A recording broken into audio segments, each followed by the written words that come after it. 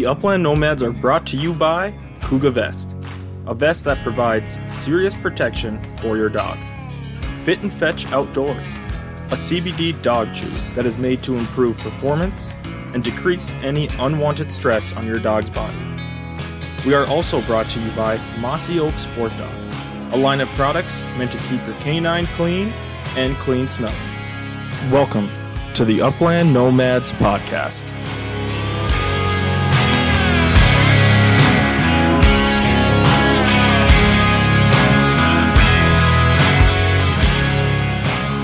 All right, welcome back to another episode of the Upland Nomads Podcast.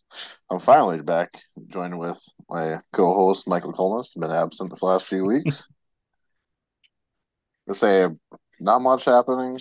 We finally got the snow off the ground here, so the flooding, I think, is at bay now, so we can kind of run our dogs without having to give them a bath every time I go outside.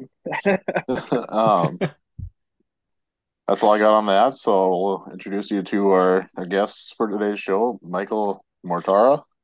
Perfect. I think nailed it, dude. I nailed it. Nice. People have been get that wrong my whole life. Dude, you nailed it on the first try. That's awesome.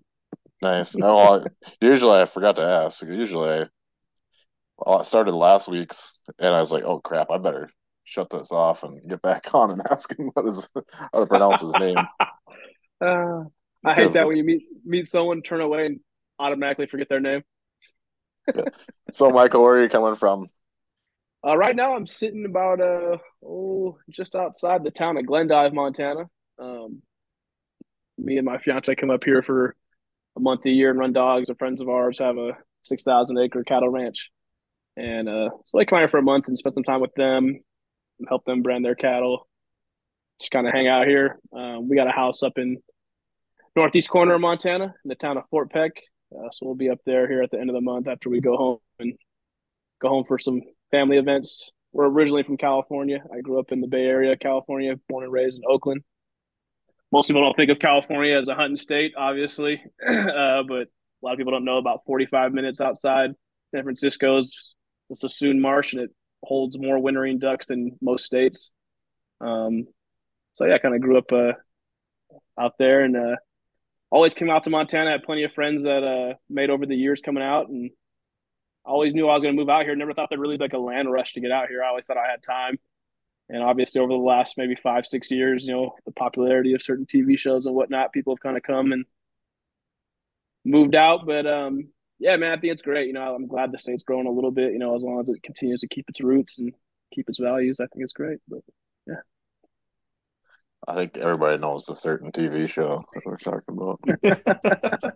It's funny too, because like everyone talks about everyone moving to Montana, but like really like where I'm at, this part of the state, I'm on the eastern half of the state, kind of out in the prairie, and right here is kind of like the start of the Badlands that ends up becoming kind of Theodore Roosevelt State Park on the North Dakota side. But yeah, out here is a lot different than what you see on the TV show. Like there's someone actually who was a friend of ours who was saying like, man, I keep seeing your videos and pictures on social media of like Montana. She goes, I don't see any mountains. I'm like, yeah, we're out here in the rolling prairie, so it's very different, than like what you see on TV and kind of like what people think of when they think of Montana.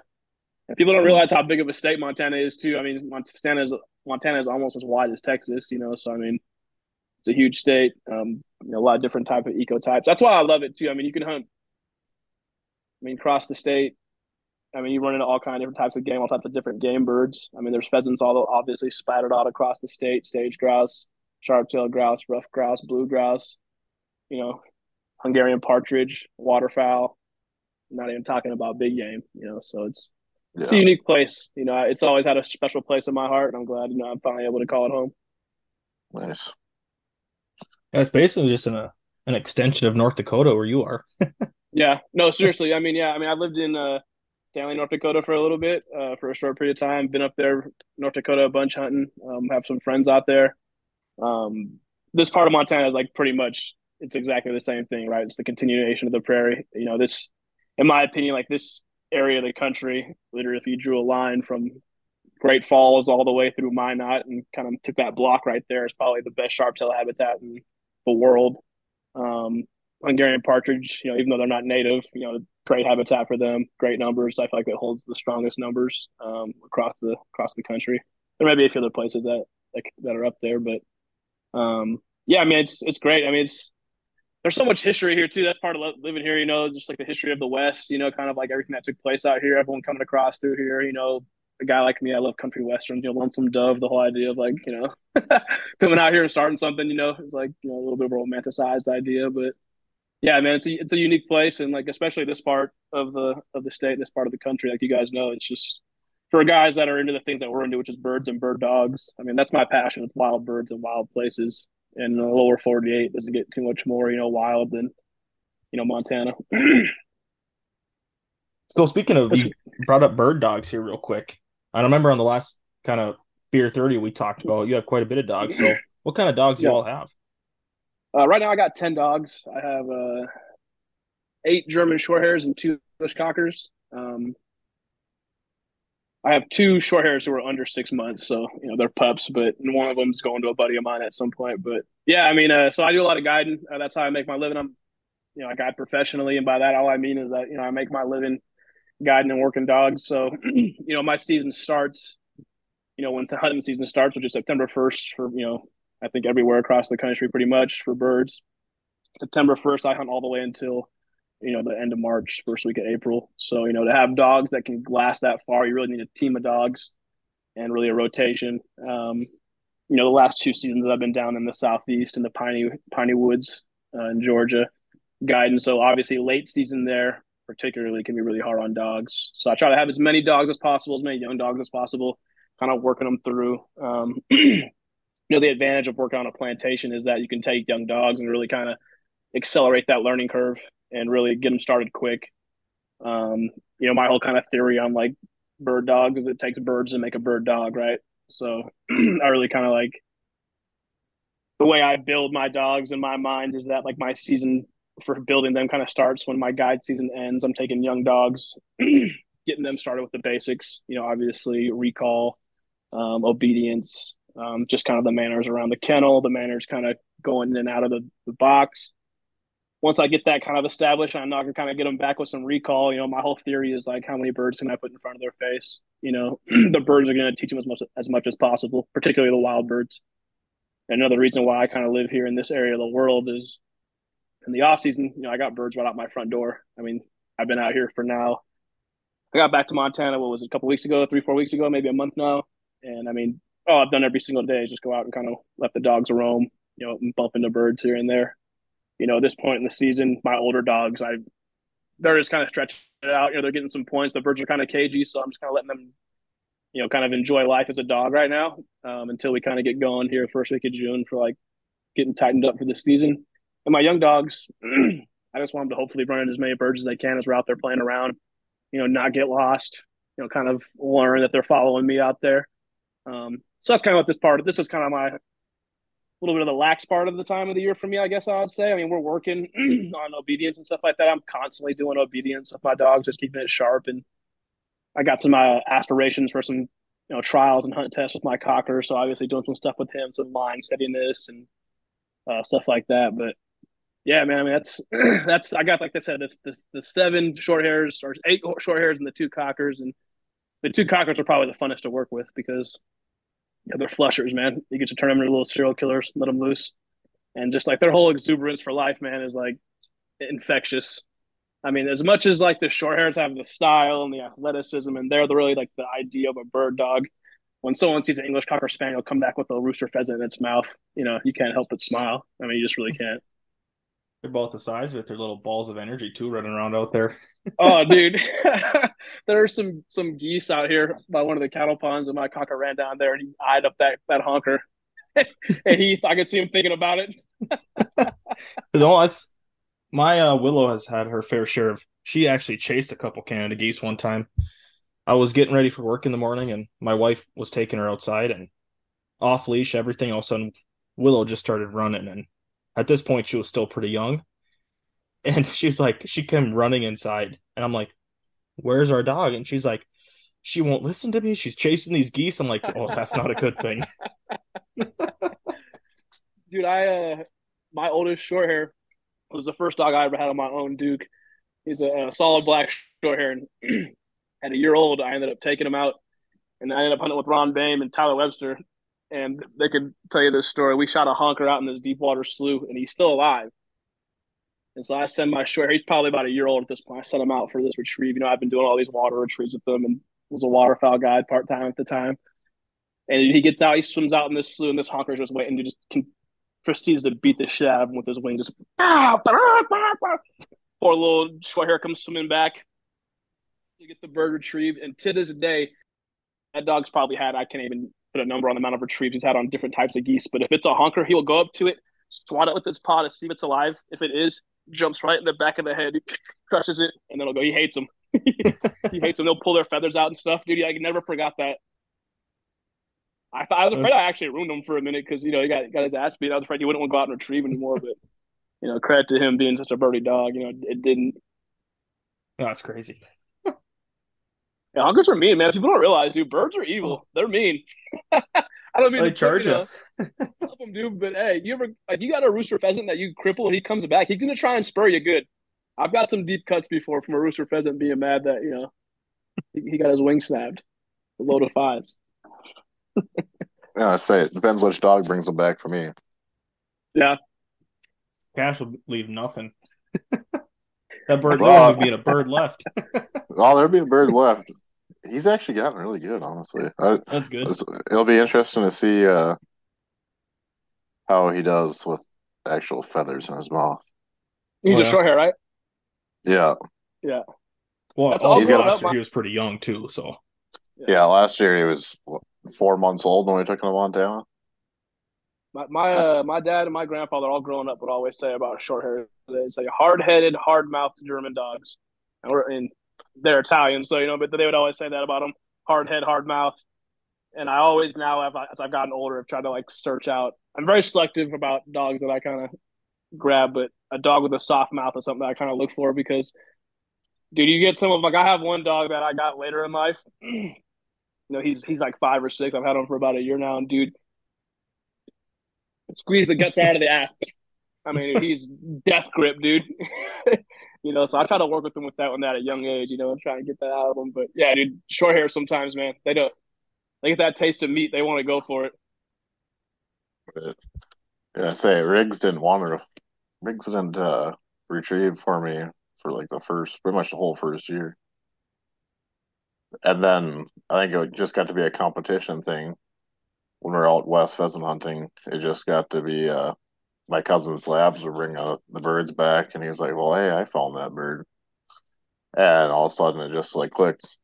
I shot a rooster over his point, I was up top and he was down in this I would say a little bit of a ravine, and all of a sudden he's bringing this rooster all the way back up the top. So they finally clicked. That's my favorite part, man. Yeah, it's like what you just said. When it clicks, my favorite part of training dogs is taking young dogs and getting them started. Yeah. Just it's something about developing a dog, and just when you kind of see it, that dog becomes a bird dog, not just a dog. Mm-hmm. And nothing really beats it for me. Seeing them kind of figure it out. And all right, technical difficulties. Host computer decided to crash.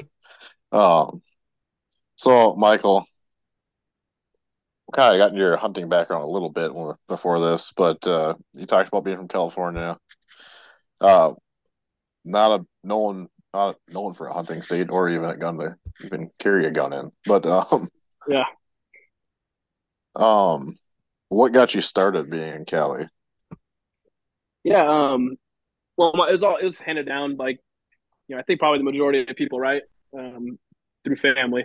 My grandfather came to California in 1918. He was 10 years old. He came from Italy, northern Italy, as an immigrant. And they hunted in Italy, but they hunted for subsistence. They hunted mostly hares. And I think they had some kind of partridge that they would hunt out there. Anyway, he came to the United States and kind of found paradise as far as hunting. That was kind of passed down. He didn't have my dad until he was about 50, but when he had my dad, my dad was born in late 50s. My uncle was born in late 50s. So they were kind of 60s, 70s, kind of the heyday of bird hunting in the United States.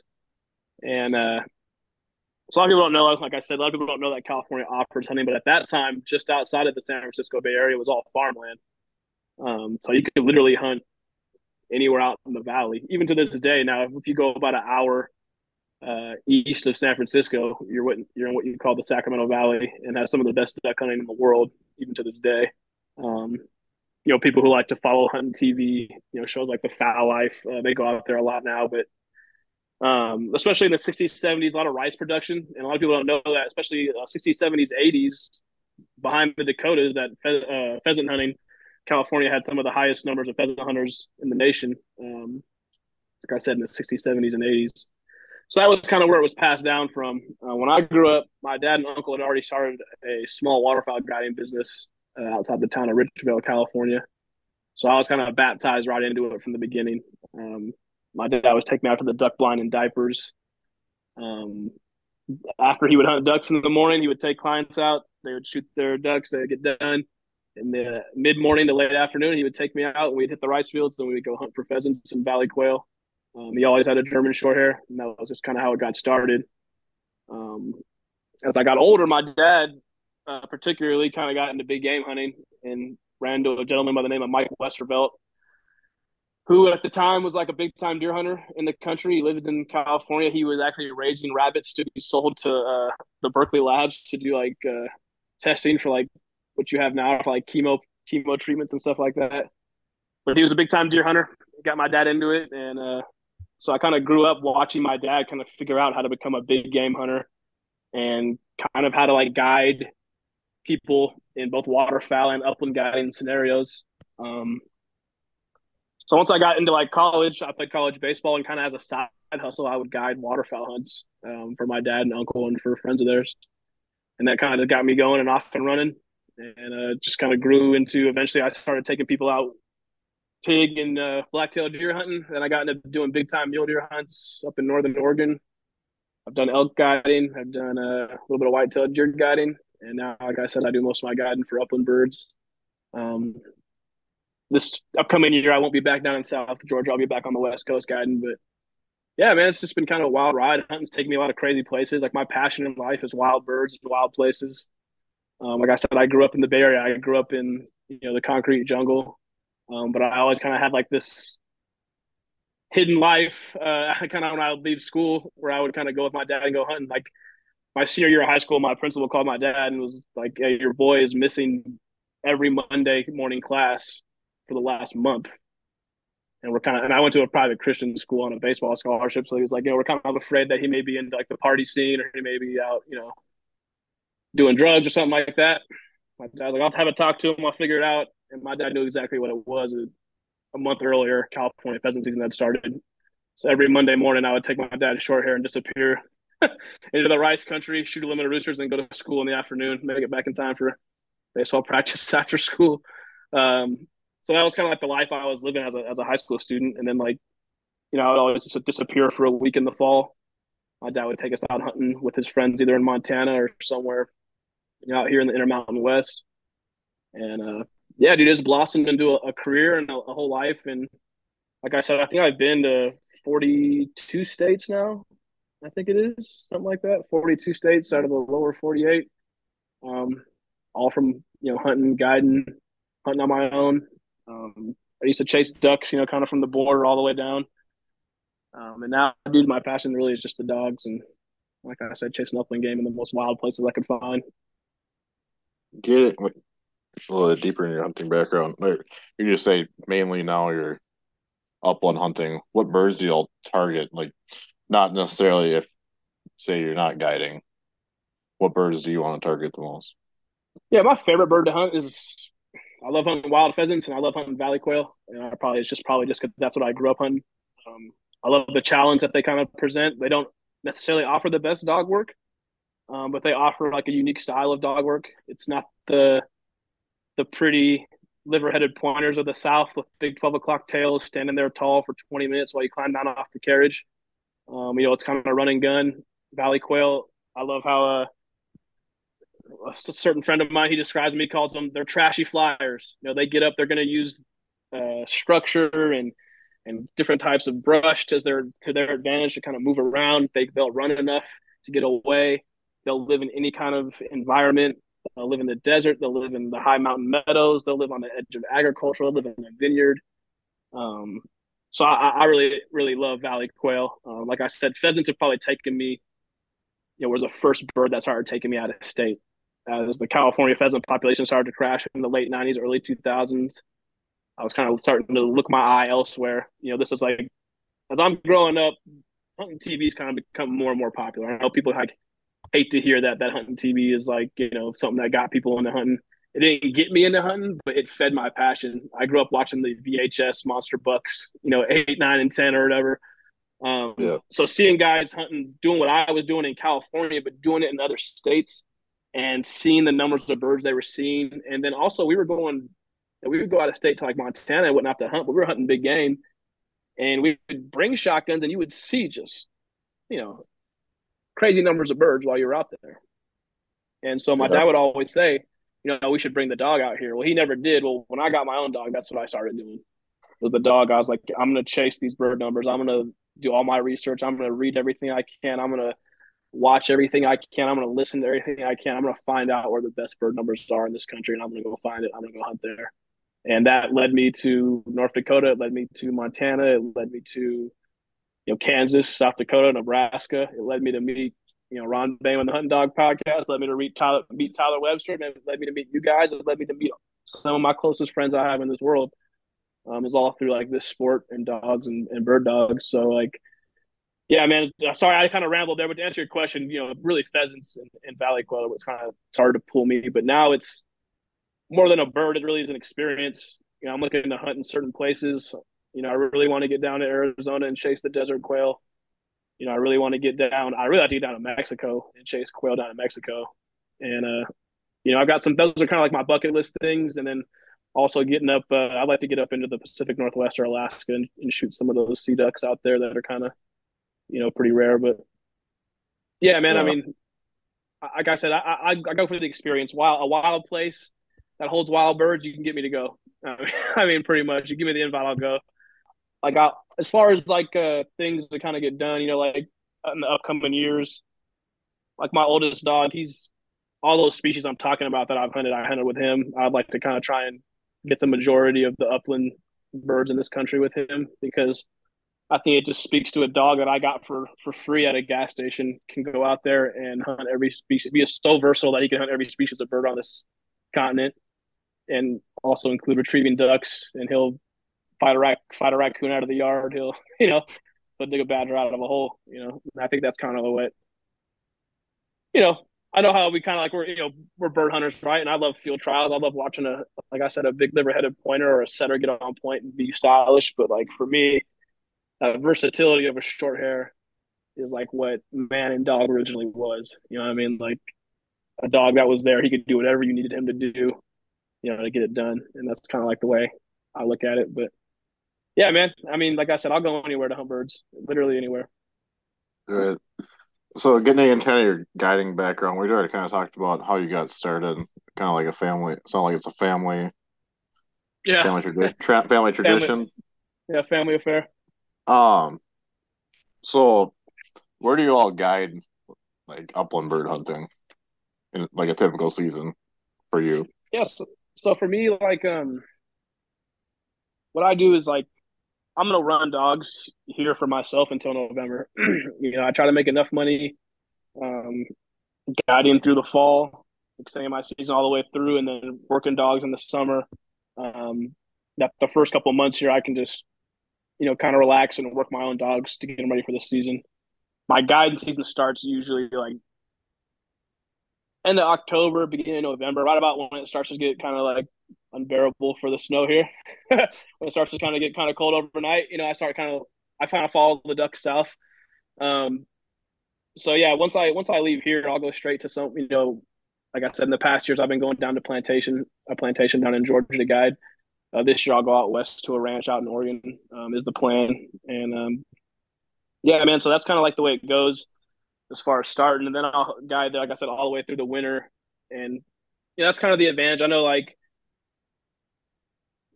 preserve and plantation hunting can kind of get a bad rap, but I can extend my season all the way to April. I can work young dogs all the way through April.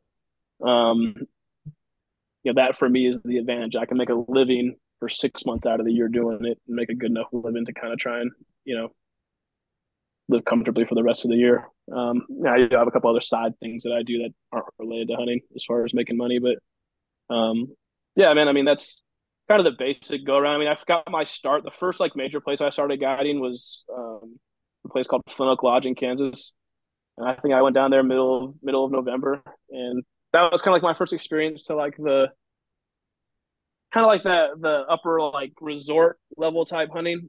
I'll say that's probably a terrible way to describe it, but kind of a place where people aren't just coming just to hunt; they're coming for an experience. They're coming to kind of relax, to do business type thing. So it's a different kind of guiding than when I was guiding for, let's say, mule deer, where it was me one on one with a client, or when I was guiding, waterfowl guys, when it was me, just it was me guiding for me, guiding a waterfowl clients in California. Most of the people that I knew, most of the people that had been referred to me, through other clients. Whereas now you're going to a place where you don't know who you're getting. You're getting Jim from HR who's never had a gun before. So it's a little bit different. I really enjoyed it. I enjoy meeting people. I enjoy like seeing people get their first experience kind of with hunting in a kind of a controlled environment where you're kind of setting them up for success. Um, there is like a bit of diminishing returns on that because I think there is. It's kind of like having kids play t-ball, right? You want your kid to play t-ball because you want them to get a good foundational start, but you don't want your kid at 18 to still be needing a tee to hit the ball, right? You want them to be able to kind of take the next steps and kind of advance. And I see preserve and plantation and that kind of hunting kind of in that light. It's like, man, it's a great tool to do outreach. It's great for like maybe people who physically can't get out there and do it. And, it's, I know people complain about it, but it is great for guys like us who like to go out there and hunt wild birds because it puts lots of a strain on the wild bird population. So is plantation hunting, is that basically just like a game preserve? No, I mean, every plantation is different. You have wild bird preserves, you have pre-release preserves, you have put and take, preserves and plantations. I'm using those words, interchangeably, but they are different, right? So if you go down to South Georgia, you can pay anywhere from a couple $100 for a hunt to go out there and shoot, preserve, put and take bobwhite quail, or you could pay 25 grand for 2 days to go out there on a wild bird sprawling plantation on horseback with some of the best dogs you ever seen. Okay, there's like varying levels of this. The plantation I worked at, had pre-release birds that they call, so they had wild birds out there, but they were also releasing birds, not put and take, but supplementing the population throughout the year with free releases. That's how I would say that's how most places do it. And I hope I'm not telling some kind of inner secret of the industry. If I am, I don't care. But most places, you're going for a quail hunt, you're still getting some bird that's, and really in South Dakota, if you're going out there for a pheasant hunt, they're releasing pheasants out there as well. Yep. It's kind of the dirty little secret of like, the open world is like, hey, there aren't bird populations quite like the 60s and 70s and 80s anymore. Like, so some of these places where you guys see people going and there's 35 rooster pheasants strung up on a board. Right. Guess what? They all didn't start their life in a nest on the ground, not getting predated by a possum or a raccoon. They started their life as a chick in an incubator, and then he was released out there at some point in the season. He might. I think some of those South Dakota places, like the lodges, I don't know quite what they are. I think they might be like a put and take. I think it is actually put and take because I've heard people say if you shot 500 pheasants, they have to put 500 back in or something like that. Yeah. There's like different programs, man. Look, I don't know why it becomes like a thing where people feel like they have to be cloak and dagger with certain stuff. Okay, certain places do certain things. Isn't Montana talking about? There's a huge discussion here about putting money towards releasing birds out there to kind of supplement the population. A guy like me, you're going to ask my personal opinion. Here's what I believe. I believe every single dollar that's being used for that program should be put into habitat. Right. You want more birds on the landscape, more habitat. You want more birds on the landscape, you have to have a higher success rate for nests. That's less predation. That's better trapping. You want to talk about why California's pheasant, population crashed. in the early 2000s, they discovered West Nile virus. Someone got West Nile virus from a mosquito. So now it becomes for the good of the population, for the good of the constituents of the state of California, we're going to spray roadside ditches now to kill mosquitoes. Well, that kills every little invertebrate insect that's growing in that roadside ditch. Pheasant chicks for the first few weeks of their life cannot break down grain and corn and whatnot, so they're eating little invertebrates. You've taken that level of food off the table. Also, you're seeing right now, like on social media, everyone delay roadside mowing till later into June. I think South Dakota does a pretty good job of that. I think North Dakota too, right? Don't you guys are pretty like? I think it's late for the mowing, yeah. And I'm not positive. I just know, like, going through South Dakota, like, they do a pretty good job of, like, not mowing the ditches right away. So yeah, and what you usually find is states where part of their their revenue base, or a majority of their revenue stream is through hunting. They're going to look to right. That's the whole argument about conservation and hunting, right? Or the whole we talk about like places like Africa, or not have to take this down a rabbit hole, but like it's wildlife paying for itself. Places like South Dakota, Montana, North Dakota know that, hey, welcome hunters, because they know a certain amount of their revenue every year coming to their state is coming through guys that come hunt. So of course they want more wildlife on the landscape.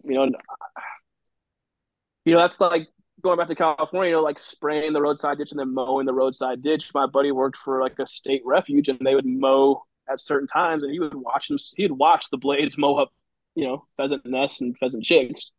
But hey, some bureaucrat above me says this is what we're doing. This is what we're doing. California doesn't care about revenue from hunters. They could care less. No. It doesn't. It's not a huge part of the economy. So what they're looking to protect is other interests. To continue to go down a rabbit hole, like there's a whole discussion up here in this part of Montana about switching the licensing system to where like North Dakota is, which is upland hunters can no longer buy a season license or a 3-day license. They can only buy a 14-day license, right? Like North Dakota does 2 7-day periods for a total of 14 days. And they want to do that. 2 5s.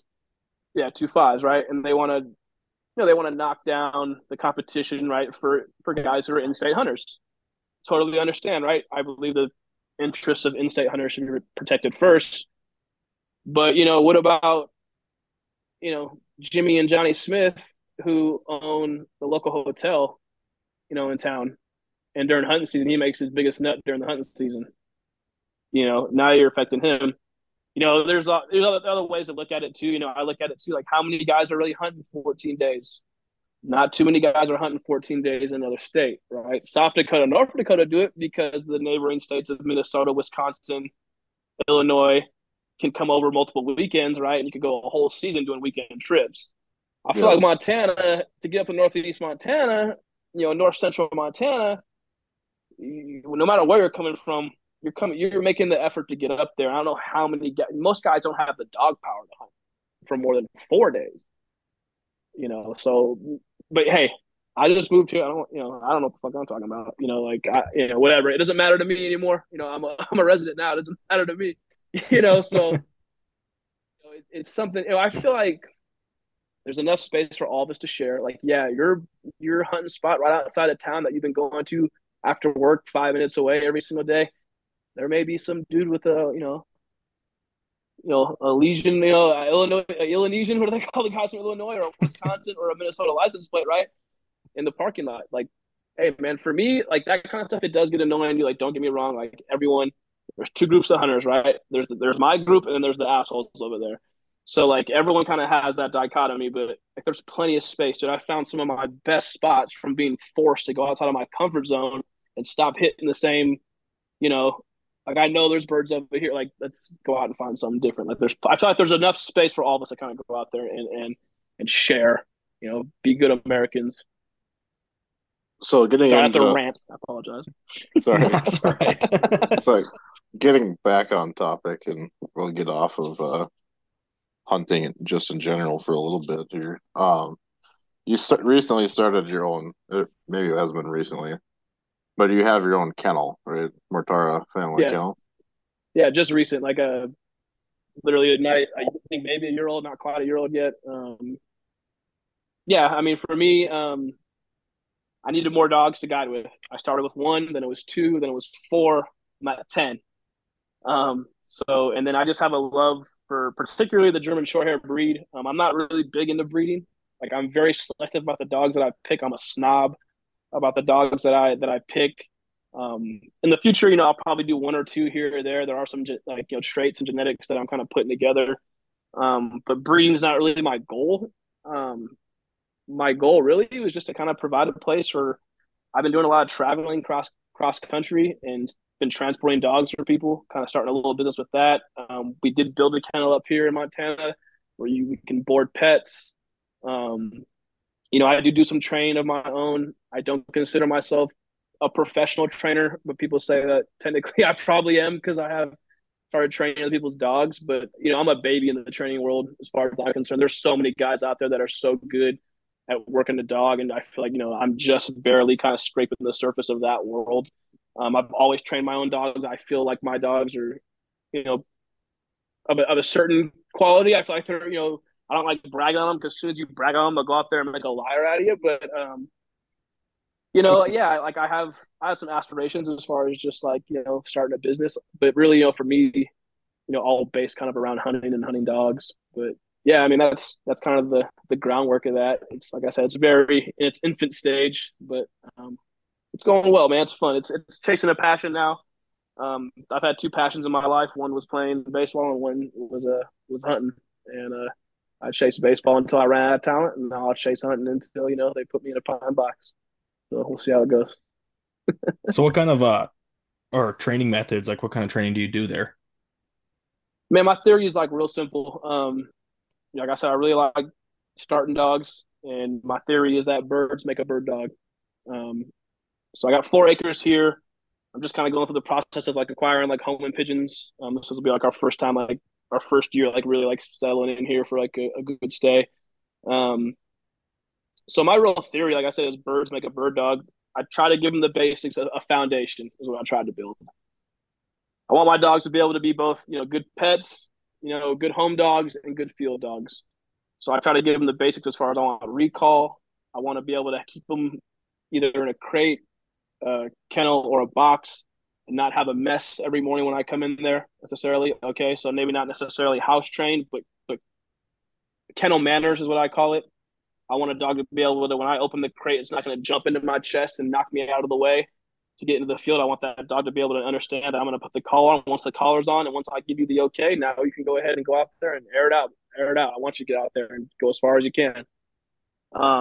Once they kind of have that foundation, then my next step with them is, okay, let's put wild birds in front of you. Like I said, that's why I live here, because I can put wild birds in front of them at a young age. I love training on sharptails for multiple reasons. 1, young sharptails hold great for a bird dog.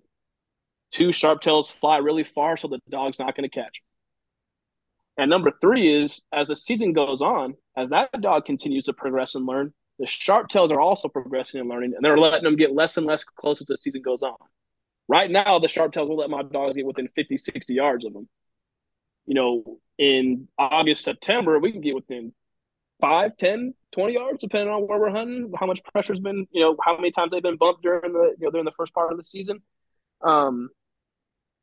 Again, that's why I moved here. Part of the reason why I moved here.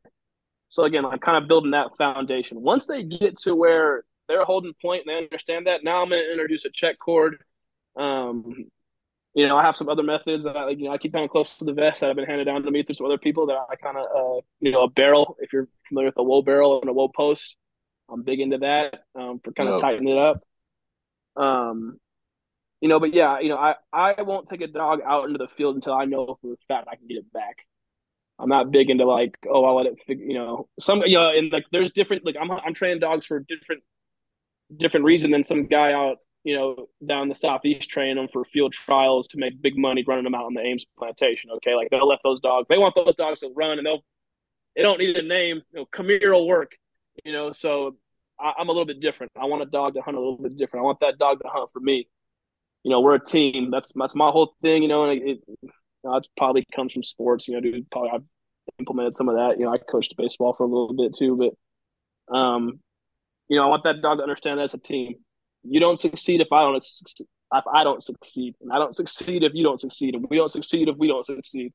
So I want that dog to understand if you hold point, that means as a team we're going to get a bird here. And I have some steps kind of as they're growing up. Like pigeons, right? I'll keep a pigeon in my vest. We'll go on puppy walks, and I'll just kind of get their attention. Hip, everyone kind of looks up, and I'll fly a pigeon. No other reason than I just kind of want them to understand I got the birds.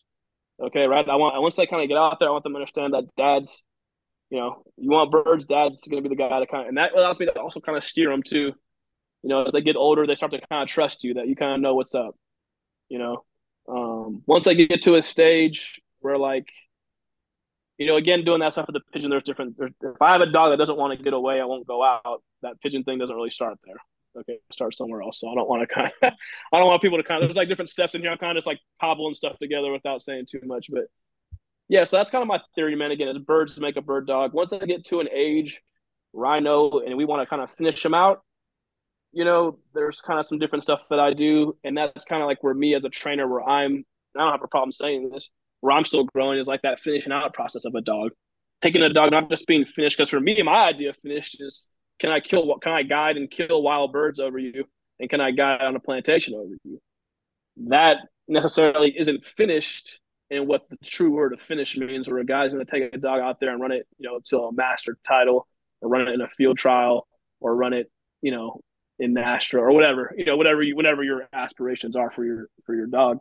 So yeah, like I have some, I'm competitive, so I'm kind of dabbling my toe in that field trial hunt test world. So yeah, like that's kind of the next progression of me as a trainer, like that finishing out process and taking a dog to like, really finished, really finished. But yeah, man, like I said, it's my journey as far as training is just like barely getting started. I feel like, I feel like I have a great base knowledge. I feel like I know what I'm doing to get a dog to where most people, want their dog. But again, like there's just so many guys out there who've been doing. There's guys out there who are 90 years old, been doing it for 60 years. Dude, he knows I'll never catch him, until I'm 90. Like it's just I'm just not, and I don't have a problem saying that. I'm okay saying that. I'm always trying to learn. When I go somewhere, dude, there's someone that's been doing it longer than me, dude. I am annoying. Like I'll follow you around like a little kid asking questions because like I'll pick everybody's brain.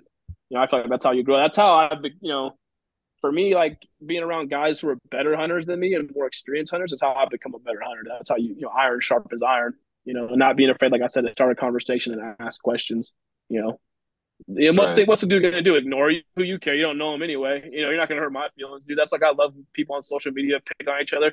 I love it, dude. That's like you shouldn't be getting your feelings hurt because someone else doesn't like the way you hunt. I don't care. I'm not doing it for you. I give a fuck what you care about, dude. I'm not doing it for you. I'm doing it because I like doing it. I don't have a problem saying that. People, I think, sometimes shy away from like, oh, I like hunting. Like, oh, I like to procure my own food, and that's all part of it, dude. But I like hunting. Okay, like I enjoy it. I enjoy the act of knocking a bird out of the sky with my shotgun. If that makes me a bad person, man, damn, I'll have to go to mass and I don't know, figure something out. But I'm, for me, dogs, like people like to pick on each other for their dogs and stuff. Like, if your dog hunts well for you, what do you care? Right. Jimmy over there thinks it doesn't matter. As long as you're happy with your dog, if you're having a good time, you're enjoying your dog. I've seen more people be hard on their dogs, and me included, trying to hold yourself to some standard that's just, because you saw a picture on Instagram that you think that, whatever, like I don't know, like I feel like you should be doing it for you, and if you're enjoying doing it, then that's enough. But yeah. Anyway, for as far as training goes, that's kind of where I'm at. I'm still growing. My goal at some point would be like to have where people would come up here and stay place, and not to, I don't want to guide up here, but I'd love people to come stay, have a kennel where they could keep their dog, and then me just be able to hunt and just meet new people, dude, and who knows, maybe write some shitty books about bird hunting or something like that. I don't know. But that'd be like my dream. Where I hope to be at some point in the future. But we'll see how it goes. Right now, I'm just enjoying hunting with my friends. Yeah, so I just like to keep it simple, stupid method for my dogs. Yeah. So it's always funny, dude. As long as they know to come back to me, they know Lowell, and I'm not the best teacher at Lowell, so Mine was just I tried belly collar. That didn't really work out very good. Yeah, man, I think it's Uh, all like steps, right? I'm not a huge belly collar guy. I didn't mind. I just did it just a little bit of sim on the neck, and that's kind of how I because Yeah, both my dogs are like both like fetch driven, yeah, so I would stop them. I don't even know how I did it now. I don't know. Cash was a little different. I tried actually doing rigs. I was just like, whoa, gave him like a just a little bit of sim. I think I watched it off of Standing Stone. So one of the videos yeah, that they did with one of their dude. Yeah, like puppies. them, and then like DT Systems has a great one, and then Willow Creek Kennels, which I have like.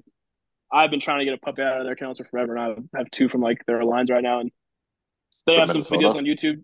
Minnesota, yeah, is Minnesota up from Minnesota? I think something like that. Yeah, I said one of Yeah, the guys we just did the podcast with a few weeks ago now. He has three dogs from Willow Creek. So I mean, dude, in my opinion, like the perennial short hair kennel right now in the country, them and Standing Stone, lines are heavily influenced from their lines, So like when I first got my short hair 8 years ago, I watched all his videos straight through. I had an idea of how to like train a bird dog because my grandfather was very basic, very old school. Like that dog, you shoot a gun over it and it's gunshot. Ah, that dog sucks. Get it out of here. Get me another one. Like after getting that first dog, and then like a book that I always recommend to people is called Water Dog. I believe the guy's name's Richard Walters. Walters. I think we were talking about it when I was on with the Beer 30 podcast, but that book's great. Just from day one when you get a puppy, it's geared more towards lab guys, but for even for a bird dog person, that first like introduction into having a dog, it's a great book to just read through. Um, there's so many trainers out there, man. Like there's a lot of trainers out there, and there's some good ones. I would if I'm going to send my dog to a trainer, if I was going to send my dog to a trainer, which I never have, um, I'd be pretty particular about it. But like you were talking about, like with the belly collar, I'm not a huge belly collar guy, but my buddy who's 10 times the dog trainer I am, he's huge into the belly collar. And he's always telling me like I do. yeah, I'll do a woe post and I'll have a half hitched around the waist. He's like, dude, you're already introducing the basics to how to start getting introducing a woe collar, excuse me, waist. What do you call it? Flank collar. Um, why don't you just go down that road? I never feel like I have to pressure my dog that much. I hate applying pressure to my dog if I don't have to, and I'm probably a little bit on the softer side in that aspect of it on that point, which is probably something I need to work on. But again, I feel like I cut through a lot of those problems. The birds do a lot of that teaching for me, which is like a super old school like theory. But I feel like the wild birds do the best teaching. Man, it's like a dog's creeping. Oh yeah, try creeping on like a wild that's not running. Try creeping on a wild sharp tail that's been shot at a couple of times already. This ain't gonna right. happen. Now that being said, like I just sold a female to an individual, and like she was rock steady for me. And she had been a stubborn dog. She'd been a hard dog that kind of she came along a little slower, but guided over all year. He got her new handler, and dude, it was like she went right back to being a puppy. I felt like I felt terrible, right? A few weeks, he put his own train method on her, and she's tied right back up. So I feel like too, it's like a constant. It's just like you guys. I know you guys said you guys played ball. It's like you take the off season off. If you don't work on the off season, you come into that fall ball game. You haven't seen a pitch yet. All summer long, you're behind the eight ball already. And so I feel like a lot of people, a lot of times too, they'll come into that hunting season after the off season not having, or they think they've done a lot of training. They've been to 3, 4 NAVDA meetups over the summer. They've been to a couple of training seminars over the summer. But your dog has been 90% of the summer has just been being a dog. So when you go back out Yeah, there that first part of the year, there is a reacclimation process, right? And as the older the dog gets, the less that is. But even my old short hair, you let him sit around the house and be a pet for a few months, and then take him out chasing birds. He's gonna be a little loose for a minute. I think people got to remember too, like their dogs are not robots. Like they have a mind, they have free will. Like they kind of know what's up out there. That's sort of something I'm trying to kind of keep reminding myself too is like, hey, enjoy it. Like we're out here hunting because we enjoy it. None of us has to hunt to put food necessarily on the table anymore.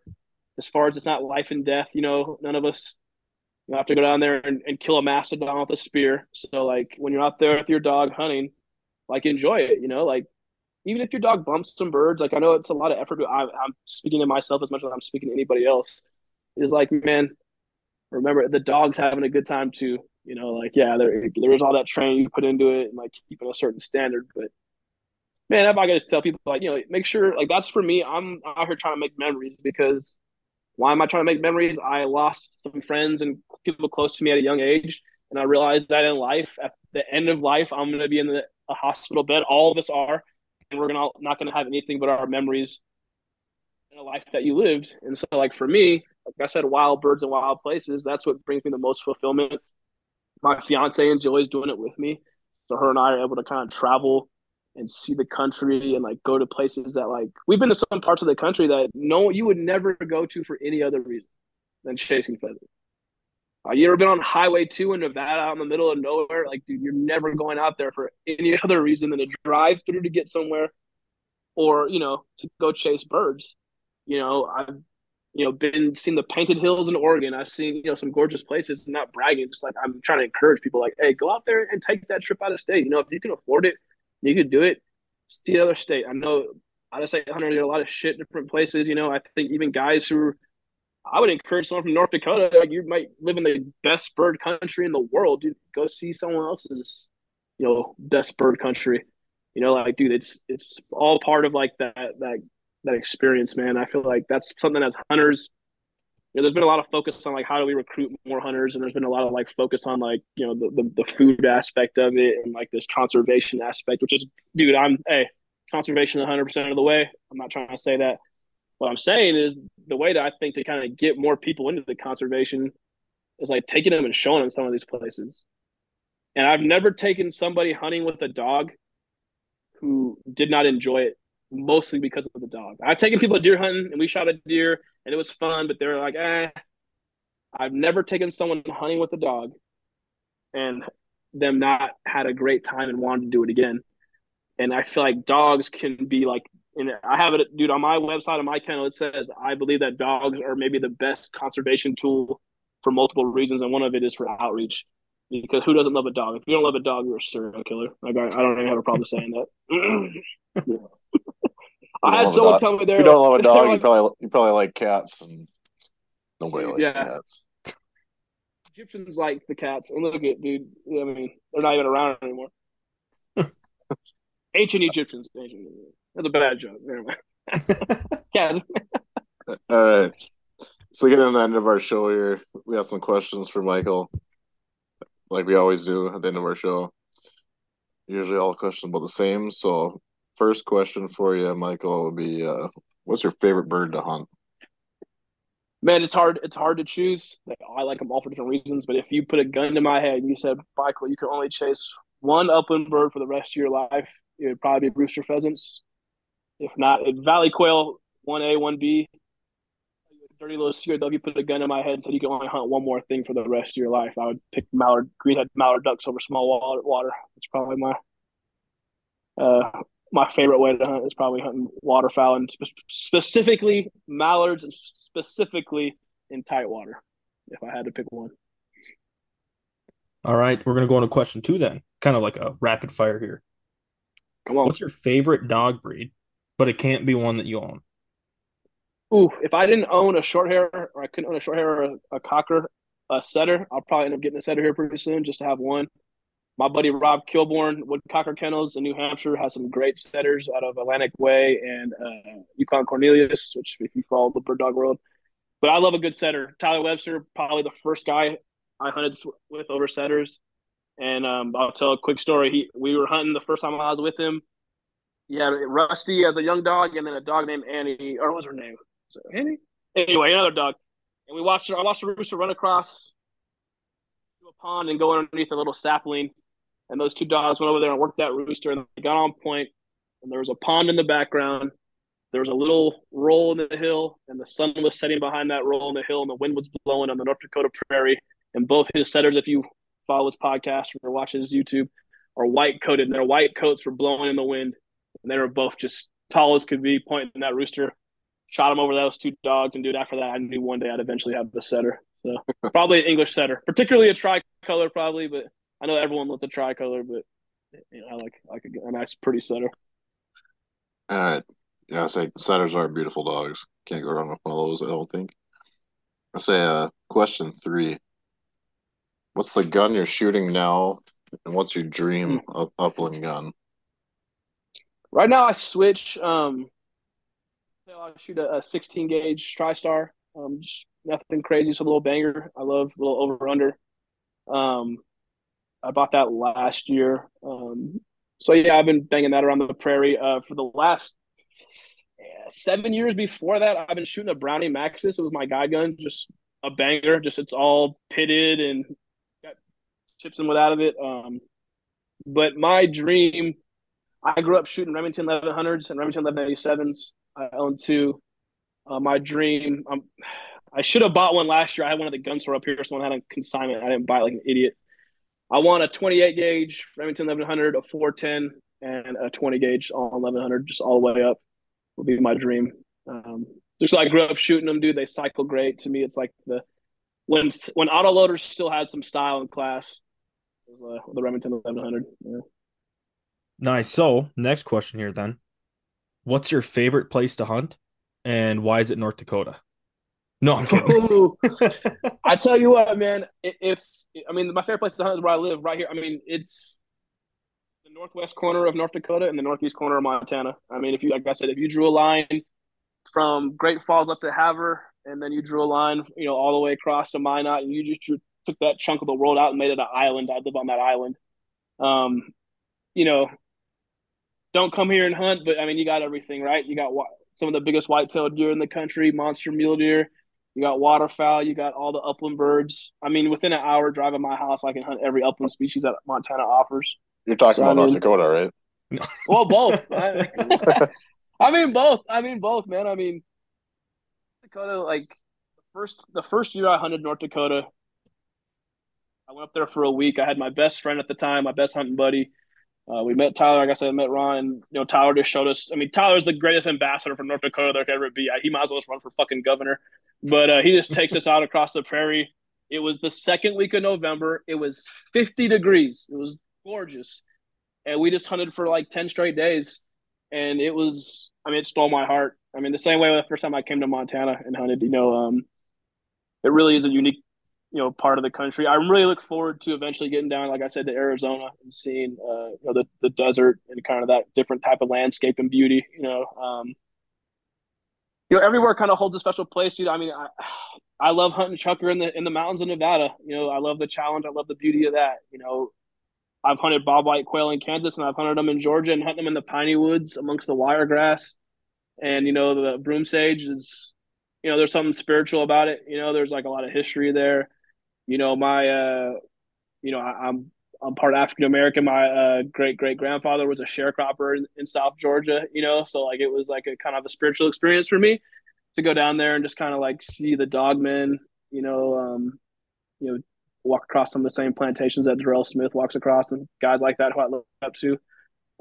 So I mean, if I had to pick one, where like I said, I'd pick up here if I had to pick anywhere, but everywhere holds like such a special place. Southeast Kansas is an extremely unique place to hunt.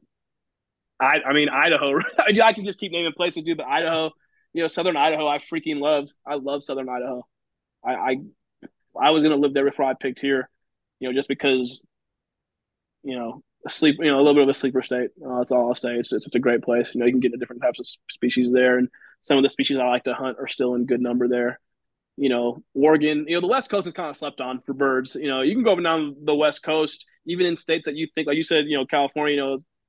I don't know what it's like really bringing a gun into California as a non-resident because I was always a resident. But you go up and down the West Coast and get into quail everywhere, everywhere.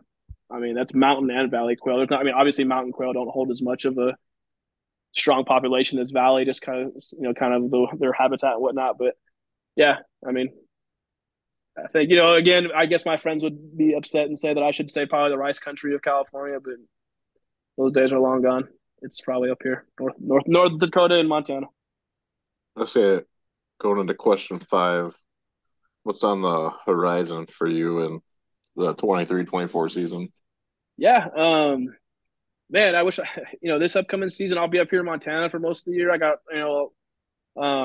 my dad drew a deer tag, so he's gonna be coming out here hunting. So I'll be up in Montana pretty much all of September and October. When November rolls around, I'm gonna push over to, like I said, out to Oregon, guiding out there on a ranch, which should be a lot of fun.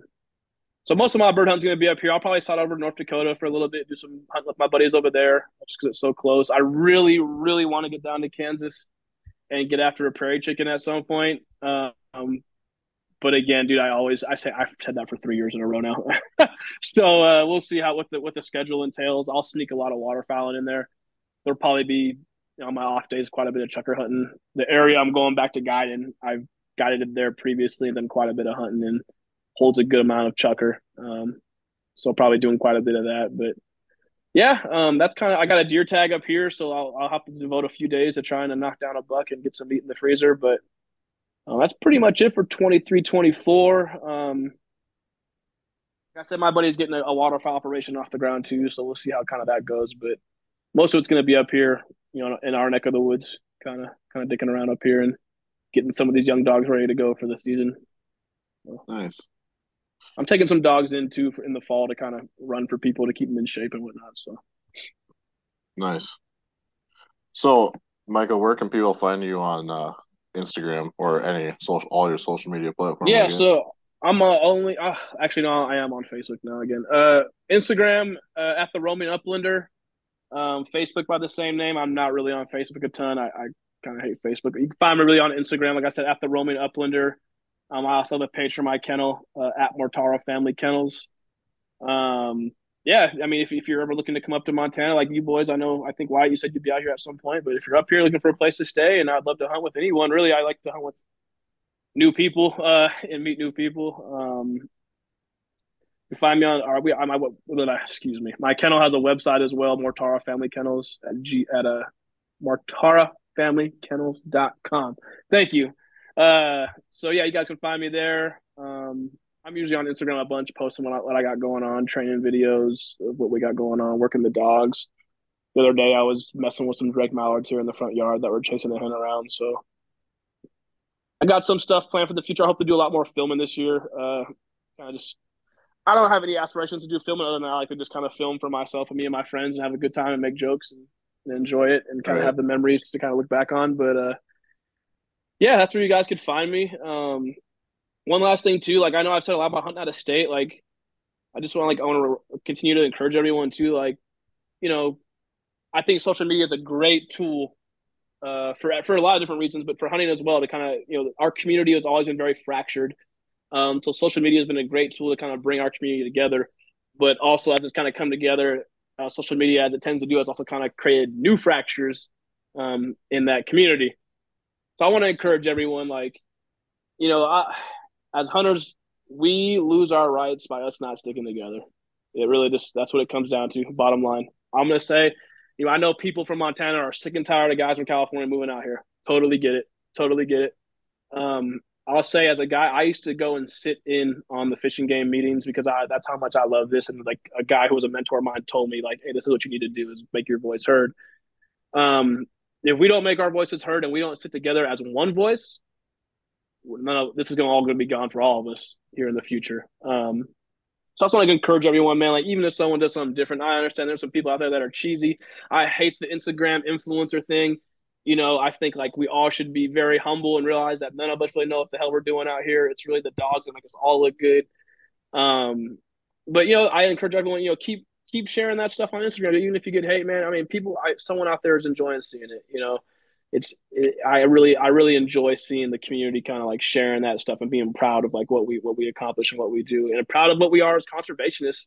I mean, we all know this as hunters. It's hard to I'm constantly having these battles with people about like, no, we are the conservationists, right? And you try to like do it in a humble and gracious way, but yeah, man, and like I wanted to encourage guys. Something that I do look for when I hunt out of state is do kind of look at like what kind of impact we are having as out of state hunters. You know what I mean? Like I was talking to a biologist from Wyoming, And one of the sage grouse units in Wyoming got shut down because whereas in previous years, their top number of birds getting killed was between 15 and 25 birds, last year they killed 400 in that unit. So again, like, of course, we all want everyone to have success and go out there and have a good time. But again, like, if we're all sending everyone to the same spots and we're all putting an undue amount of pressure on the birds, then we're not going to have the birds in the future, especially a species like the sage grouse, which is already kind of teetering on that edge. Just something to think about, food for thought, dude. Something that I sit back and ponder as as Thomas Jefferson said, smoke hemp and stare off as far as the eye could see. And he was a founding father. So there you go. Can't argue with that. I will say this too, is early on when we first started the podcast, I can't remember who said it, but somebody said something about the upland hunting community being very supportive, and about 99% of the people love to see what, no matter what it is. You could have 5 followers on Instagram, you just started and you post some pictures of your hunts and people love it. You get those assholes still, but like I think it's the whole hunting community in general.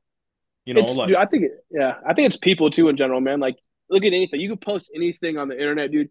You will get 10 people saying, dude, you are awesome and great. You'll get one guy, that's an asshole, and it's usually just trying to get a reaction. But dude, you're 100% right. Like, I've met some, like, dude, you're going to meet shitty people in life. Okay. You keep meeting people, you're going to run across some assholes. But in this community, dude, the outreach, there's a young lady who works for Pheasants Forever. Her dog fell off a cliff and people were giving money to her, and like supporting her, and that, like, that's the kind of stuff that you want to see, man, is like, again, 50, 60, 70 years ago, there was no hunting community because it was just the community. Everyone hunted. There was no hunting community. It was just, but now as we're kind of becoming the, I don't want to say the exception to the rule, but right, there's not one out of every 10 person in the United States or something, one out of every 100. I don't know what the hell the number is anymore, but sticking together, like you said, like, being positive. It's like, hey man, it may not be your cup of tea. Keep rolling. Keep rolling. Everyone kind of sees, and I like the shit talk too. I grew up in sports. There's like a little bit of like, teaching your friends. You know what I mean?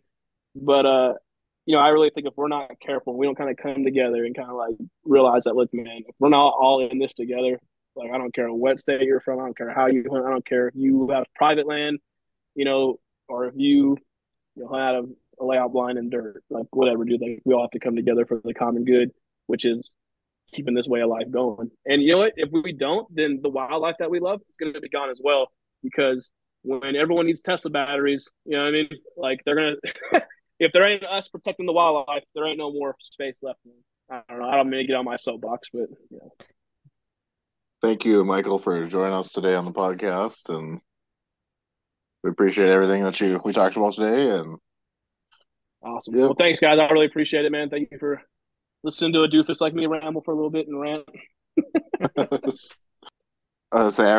Thanks everybody for listening to another episode of the Upland Nomads podcast. We'll catch you on the next one.